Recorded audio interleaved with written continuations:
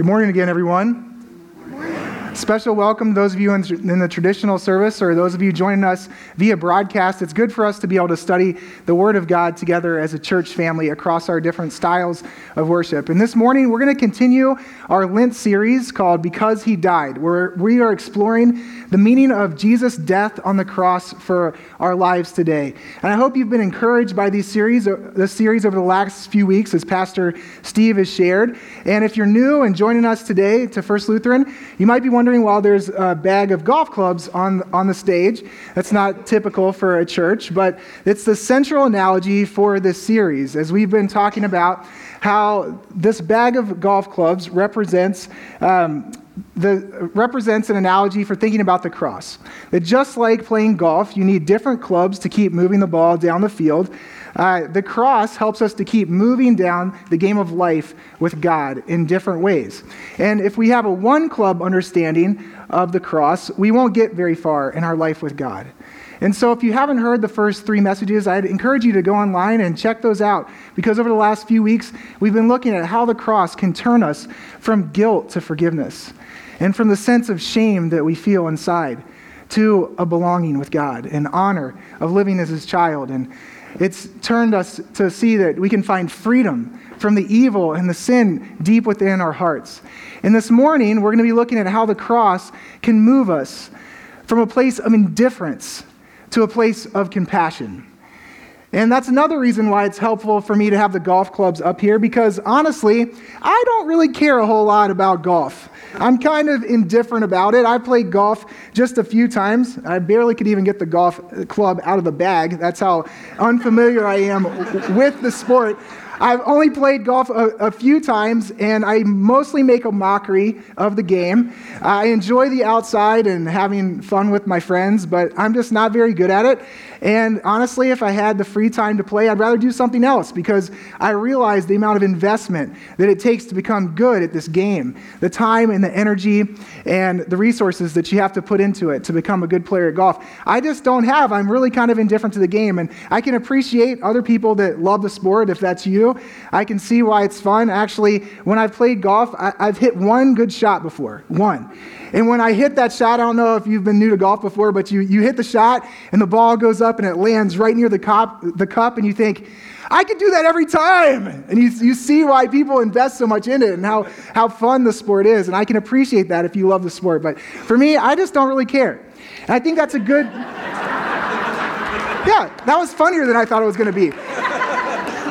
And I think that's a good place for us to start when we think about the message for today. Because the reality is, when we look around our world, a lot of people feel the same way about God and about church that I do about golf. A lot of people feel like, you know what, if you love Jesus and church, that's great for you, but for me, I don't really care. I'm really kind of indifferent. And we probably all have friends and neighbors and coworkers like that. That's great that you go to church, that's great you go to First Lutheran, but it's not really for me. And I have a lot of compassion for people that are like that, because growing up, you might have children like that right now, and growing up, I was that child. I was really indifferent towards church. I didn't care about it. I didn't understand why I should care about God, and I didn't care until someone gave me a reason to care. And so if you're here today out of respect for someone that invited you to come to First Lutheran, we're so glad you're here. And I hope that you find out how much God cares about you today. And for those of us who have been walking with Jesus for a long time, we need to have a lot of compassion on those who might seem indifferent towards God. Because if we're honest, there are times in our lives when our hearts grow indifferent towards God, even though we know how much He loves and cares for us. Especially in our lives when things don't go the way that we want them to, in our relationships, maybe even the ministries we're serving in. When things get difficult in our lives, or we feel like we're not making that much of a difference with the gifts we have to offer, our hearts can grow cold, indifferent, and we can become detached. And that's why I believe wherever we are in relationship to God, we need to take a good look at the cross today. Because it's on the cross where we see how much God cares about us. And I believe when we look at the cross and we see Jesus clearly there, it can move our hearts from a place from indifference to compassion. If you turn with me in the gospel today, in the passage that we read that was very short in Luke 19, we're going to look at that passage for a moment. And that passage is found on page, I've got it marked right here. It's on page 1540 if you have your Bible with you. And if the ushers want to bring a Bible around to anyone who needs them, you're welcome to do that. You could raise your hand if you need a Bible. This moment in Jesus' life shows us just how much God cares about his world. It's a moment where Jesus is about to ride into Jerusalem to celebrate Palm Sunday, where he's hailed as the King, the Messiah of the world. But when he rides into Jerusalem, we don't find him celebrating with the people that just praised him as Messiah. We actually find him weeping. If you turn with me in Luke 19:41, it says this. As he approached Jerusalem and saw the city, he wept over it and said, if you, even you, had only known on this day what would bring you peace, but now it is hidden from your eyes. Jesus doesn't celebrate as he comes into Jerusalem. He weeps over Jerusalem. Jesus has a broken heart for the state of his world and a broken heart for the state of Jerusalem in that time. You see, when you read the biblical story, you know that Jerusalem has always had a special place in God's plans. After God rescued his people from Egypt and bondage to slavery, he brought them into the promised land and he called them to establish the temple where his presence dwelt. It was the symbol and the place of worship that reminded the people that God had not given up on a world that rebelled away from him. A place where the nations were called to come and see the light and the laws of God.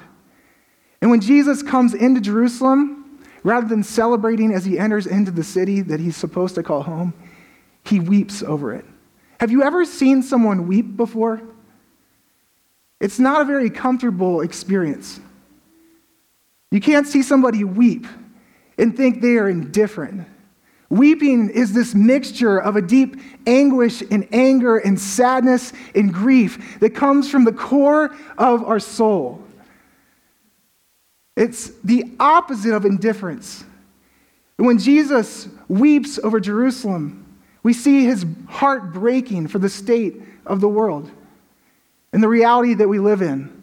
And he weeps over Jerusalem because rather than people seeing it as a place that displays the light and the glory of God to the nations, it's a place that has become corrupt and shows the ugliness and indifference of men. And just after this moment, he actually goes into the temple and has a famous encounter where he clears the temple tables and overturns them and says, I've called this place to be a house of prayer, but you've made it into a den of robbers. Jesus' heart is broken over the state of his place that's supposed to connect people to the living God. And he weeps over Jerusalem because he knows that the people there are unwilling to receive his care. That Jesus loves these people and longs to gather them together, as he says earlier in Luke, like a hen gathers chickens under his wings. But they're unwilling to receive his care. And he knows that their ultimate rejection of him will have real consequences for their lives. And he weeps over that. If you keep reading in Luke 19, you see the consequences that he spells out in the midst of his tears. He says, the days will come upon you when your enemies will build an embankment against you and encircle you and hem you in on every side. They will dash you to the ground, you and the children within your walls. They will not leave one stone on another because you did not recognize the time of God's coming to you. And that's a very ominous passage, but it's historically accurate. That through his tears, Jesus could see that the people that he loved were going to face destruction. Because rather than seeing the beauty of what he came to do on the cross, they would continue to rebel against the kingdom of Rome and try to build their own kingdom. And about 35 years after Jesus died, the emperor Vespasian sent an army that actually destroyed the city of Jerusalem, the temple, and killed thousands of people, and it was burned to the ground. And Jesus weeps over this.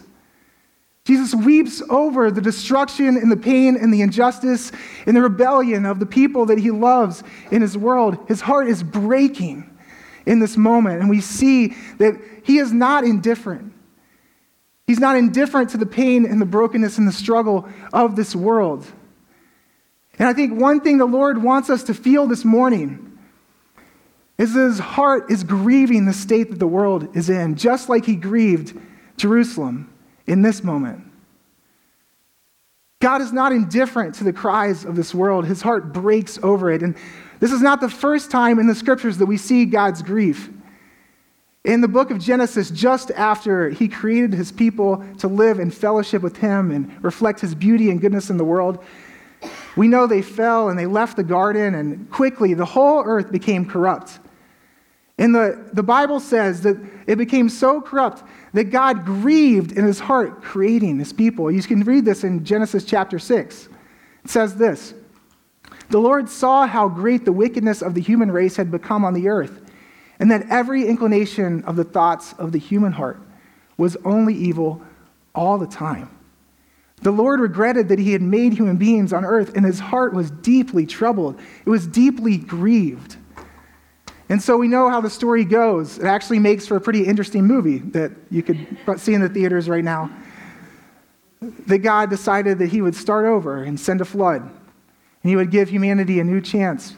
But it wasn't before the destruction of humankind as they knew it happened, through the flood that he sent through creation. God is brokenhearted over the level of corruption and the wickedness that exists on the earth. And we might wonder why God would do that, but we can remove ourselves from seeing the level of brokenness and pain and struggle in the world, but God sees all of it all the time. He sees all of the injustice. He sees all of the immorality. He sees all of the pain that we inflict on each other, and it grieves his heart. And you see in this moment that Jesus' heart is grieving. It's broken over the state of the world, and he wants us to feel that this morning. Jesus is not indifferent to the cry of the world and the state that we find ourselves in. Have you ever had a moment where your heart was awakened to the reality of the need of the world around you? I think a lot of people in our congregation have been awakened to the reality of need in the world more by going to Haiti. And they have an encounter where we come outside of our comfort zone of here in White Bear Lake, and you see the reality of poverty and spiritual darkness on a level that we don't often see we can be immune from on a day-to-day basis here. And I know that's an eye-opening experience for people to see that level of need and poverty in the world if you've never seen it before. And I don't say that to scare you off from going. I actually want to encourage you to go, because what God is doing there is amazing, to push back the darkness and to bring hope to the hungry. And he's involving our church in the great things he's doing there. And people have amazing experiences when they go to Haiti. I know my eyes were open when I went. I tend to be a bit of a human jungle gym when I go into villages, and children tend to come to me from every direction. And while I was in Haiti last year, a group of kids came up to me in this village, and one of my favorite things to do with children in general is to pick them up and throw them in the air. And so this line of kids was there, and I picked him up, I throw him in the air, pick him up, throw him in the air. I picked this one kid up, and I throw him in the air, and I realized he has no pants on. No pants, no underwear. And in that moment, I'm really glad that I was just really glad that I could catch him and then put him down and nothing bad happened. But I realized in that moment, we live in a world with kids with no pants. We don't see that every day here. In a different way, I was on a vacation a few weeks ago to celebrate our 10-year wedding anniversary. And it was a great trip that we got to take to Mexico. The sun was beautiful. And we had a great time reflecting on our first 10 years of marriage and dreaming about our next 10. And I got to get up every morning and go for a run. And I was running down the beach. As I went about half a mile down the beach to another resort, I hopped up onto another embankment and I kept running. And I saw this man walking out from his villa, and I realized he had no pants on. We live in a world with people with no pants. And what I realized is that this man could choose to wear no pants. He had enough money to go to a nudist resort. And it was highly uncomfortable. I ran really fast past that resort. But as I was running, I realized we live in a world with incredible need and incredible immorality. We live in a world where some people can't afford to wear pants, And some people have enough money to choose to wear pants if they want to. And that's the reality of the world that we live in. And the Lord sees all that. He sees the great need, and he sees the great immorality. And the amazing news of Jesus is that rather than wipe us out like he did in the days of Noah, that he came to show compassion to this broken, hurting world. That Jesus is the face of God's compassion and his care. That Jesus came from heaven to earth, not to condemn the world, but to save it. And throughout his life, you see this amazing compassion.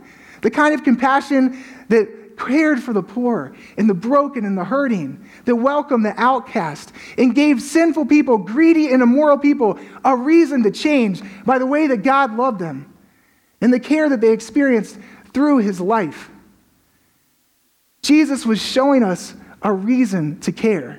He was showing us how much God cares about this world. That he doesn't just stay in heaven weeping and grieving over it. His heart is broken and moved with compassion to offer healing and hope to us. And throughout his life, Jesus didn't want to just show us that God cared. He wanted to share his heart of compassion with his followers. He was constantly trying to involve them in his work and to move their hearts from a place of indifference to compassion for the needs of the world. I want to take you to one moment where we see this in particular in the Gospels today. It's found in Matthew chapter 14. It's another famous passage of Scripture.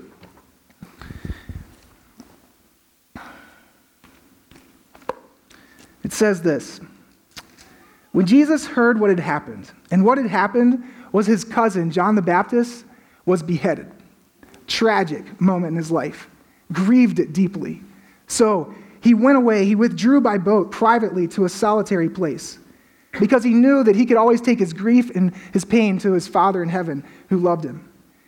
And hearing of this, the crowds followed him on foot from the towns. When Jesus landed and saw a large crowd, he had compassion on them and healed their sick. And so even in his grief and his pain of his own loss, Jesus cared about the needs of others and had compassion on them. And as it got late, the disciples came to him and said, "This is a remote place. It's already getting late. Send the crowds away so they can go to the villages and buy themselves some food." And the disciples in this moment, they see the needs of the crowd and they see it getting late and they don't have food to care for them. And so they get overwhelmed. They say, "Jesus, we can't care for all these people. Send them away. We can't help these people." And I think that's what happens to us when we begin to look around honestly at the needs of the world and the brokenness and the level of need and immorality in the world around us. We think, how can we do anything about this? Lord, just send them away. And if the Lord can't do anything about the needs of the world, we might as well just take up golf and just invest our energy in our own comfort. Maybe just check out and go to a beach in Mexico for the rest of our life. Maximize our pleasure and minimize our pain. Remove ourselves from the needs of the world. But Jesus showed them that he had the power to do something about the needs of these people. And he wanted to involve them in how he was going to bring about his compassion. Here's what happens. Jesus says, "They do not need to go away. You give them something to eat." And they say to him, "We only have 5 loaves of bread and 2 fish." They answered, "There's thousands of people here. How can these little gifts that we have make any difference in the immense amount of need out there in the world?" And I think we wonder the same thing. How can the little gifts that I have, the little bit of resources, the energy and the time that I have when I feel like I'm already overwhelmed with the needs of my own schedule, make any difference in the brokenness of the world around us? And here's what Jesus says. He says, "Bring them to me." And he directed the people to sit down on the grass. Taking the 5 loaves and the 2 fish and looking up to heaven, he gave thanks. And he broke the loaves. And then he gave them to the disciples, and the disciples gave them to the people. And they all ate and were satisfied. And the disciples picked up 12 basketfuls of broken pieces that were left over. The number of those who ate were about 5,000, besides women and children. Jesus is showing his disciples something amazing in this moment. That he wants to show his compassion through their lives. as they bring to him the little gifts that they have, they feel like can't make any difference. He wants to do something beyond what we could ask or imagine with those to meet the needs of the hurting world around us. And he's showing his disciples not to be indifferent, not to detach and remove ourselves from the suffering of the world, but to bring our gifts to him and allow him to multiply them to meet the needs of the hurting world around us. The followers of Jesus are called to be people that are filled with the same kind of compassion that Jesus has for our world. He wants us all to share in this amazing story that he's writing to bring his hope and healing and compassion to our world. And that's good news. I think we see that in a little way by different things that we do in our church family. If you just look out in the front lobby, you'll see 4 carts of things that are just collecting the littlest things that you saw in the video, packs of ketchup and food that are going to be a blessing to those in need right here in our community. But when everyone in our community pitches in and contributes the little bit that they have, we're able to do far more. Jesus is able to multiply that to meet the needs of those right here in White Bear Lake. You see that just in the little offering of somebody's time to go down to Haiti. They offer the little bit of money and time they have to go down there, and they make a difference in what Jesus is doing, and Jesus multiplies their work to expand his kingdom efforts in that place. You see that in the way that people volunteer their time right here in our church to volunteer at funerals and to volunteer to spend time with our children and our youth that many of them haven't found a reason to care about God yet. And sometimes our children and youth can be really indifferent and really anti being led by those of us in the church. But we offer our heart and we offer our time and we offer our love. And Jesus uses that to do big things to meet the needs of hundreds of kids to know how much God loves them right here, just in our church. And as we give our tithes and offerings, the little bit, just the first fruits of what God's given us, God uses those little gifts, those little offerings to come together to preach the gospel to thousands right here in White Bear Lake. And I believe Jesus wants to give us a kingdom vision of expanding what we think he can do with the gifts that we have. Rather than being indifferent and detached, Jesus wants us to see that he can use what we have to meet the needs of this world. But at the same time, Jesus wants us to see that he not only wants us to care about the needs of this world, but he wants us to know how much he cares about him. That didn't say that right. He wants us to know how much he cares about us. He wants us to know that he came for you and for me. And I think sometimes the reason why we are indifferent towards giving of our gifts to God, we're indifferent to offering our voices in worship, is we just don't know how much God loves and cares for us. And that's why we need to see Jesus really clearly on the cross. Because our ultimate hope is not in us sharing our gifts, but in Jesus sharing his life, in breaking his body open out of compassion for you and for me.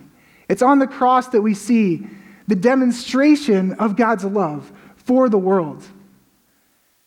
In Romans 5:8, Paul says this, "For God demonstrates his own love for us in this: while we were still sinners, Christ died for us."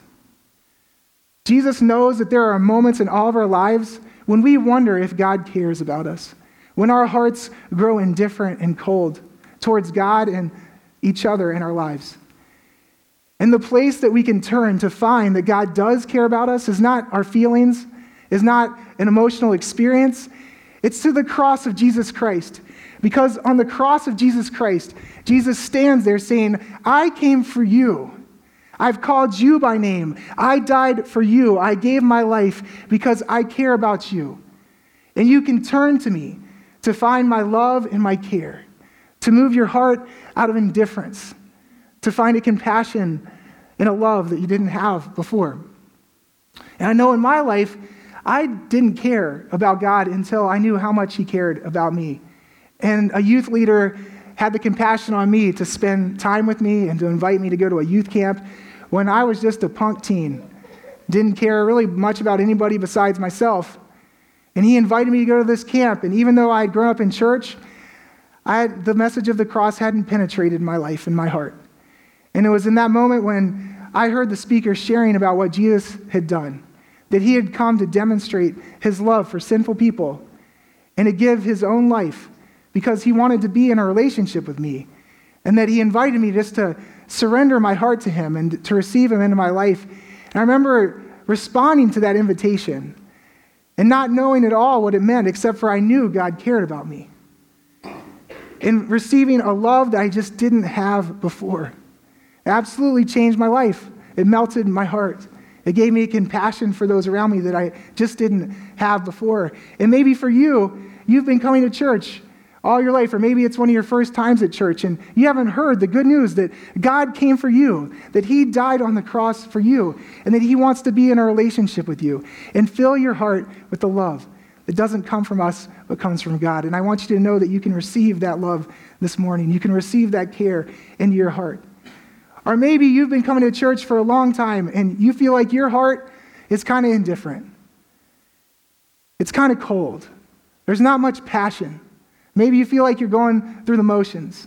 I remember hearing a story about a minister named Brennan Manning when I was in my early 20s, and I read a book he wrote called The Ragamuffin Gospel, and he shared a story about serving in the ministry for years and years and feeling dry and weary and without passion inside. And then on a spiritual retreat, alone one night, he was in a cave by himself, actually, and he looked at a picture of Jesus hanging on the cross, and he just began to meditate on that. And it finally hit him that the message that he was sharing for other people, that God did that for him. That God loved him that much. That he gave his life for him, and that love melted his heart and gave him a new message to share with a joy and a compassion he didn't have before. And maybe that's more where you are. Because I've found that the cross is not meant to be just a one-time conversion experience, but we're called to look to the cross throughout our whole life, to find the compassion and the strength to say no to the immorality of the world, to deny ourselves and take up our own cross, to have our hearts be filled with a love that we just don't have. Jesus is here, standing here, knocking on the door of our hearts, saying, I did this for you. Come to me. Come to me. I love you and want to fill you with a love that you don't have. We see that Jesus demonstrates his love for us on the cross. And we see that the cross changes the way that we treat each other. Jesus longs for his church to be a cross-shaped community where we show the same kind of compassion to each other and the world around us that Jesus came to show us. That we would share that love out of the overflow of what he has done in our hearts. And that rather than try to control and condemn one another, that we would show compassion to one another. And so this morning, I want to close by just reading a passage of Scripture over you. And I want to just invite you to close your eyes and allow this to minister to your heart. Because we need to know that God has called us to care about this hurting world, that his heart is broken over it, and he wants to share that heart with us. And that starts with us knowing that we've been called into a community that's centered on his love and compassion for you and for me. I'm going to read this. It comes from the book of Philippians, chapter 2.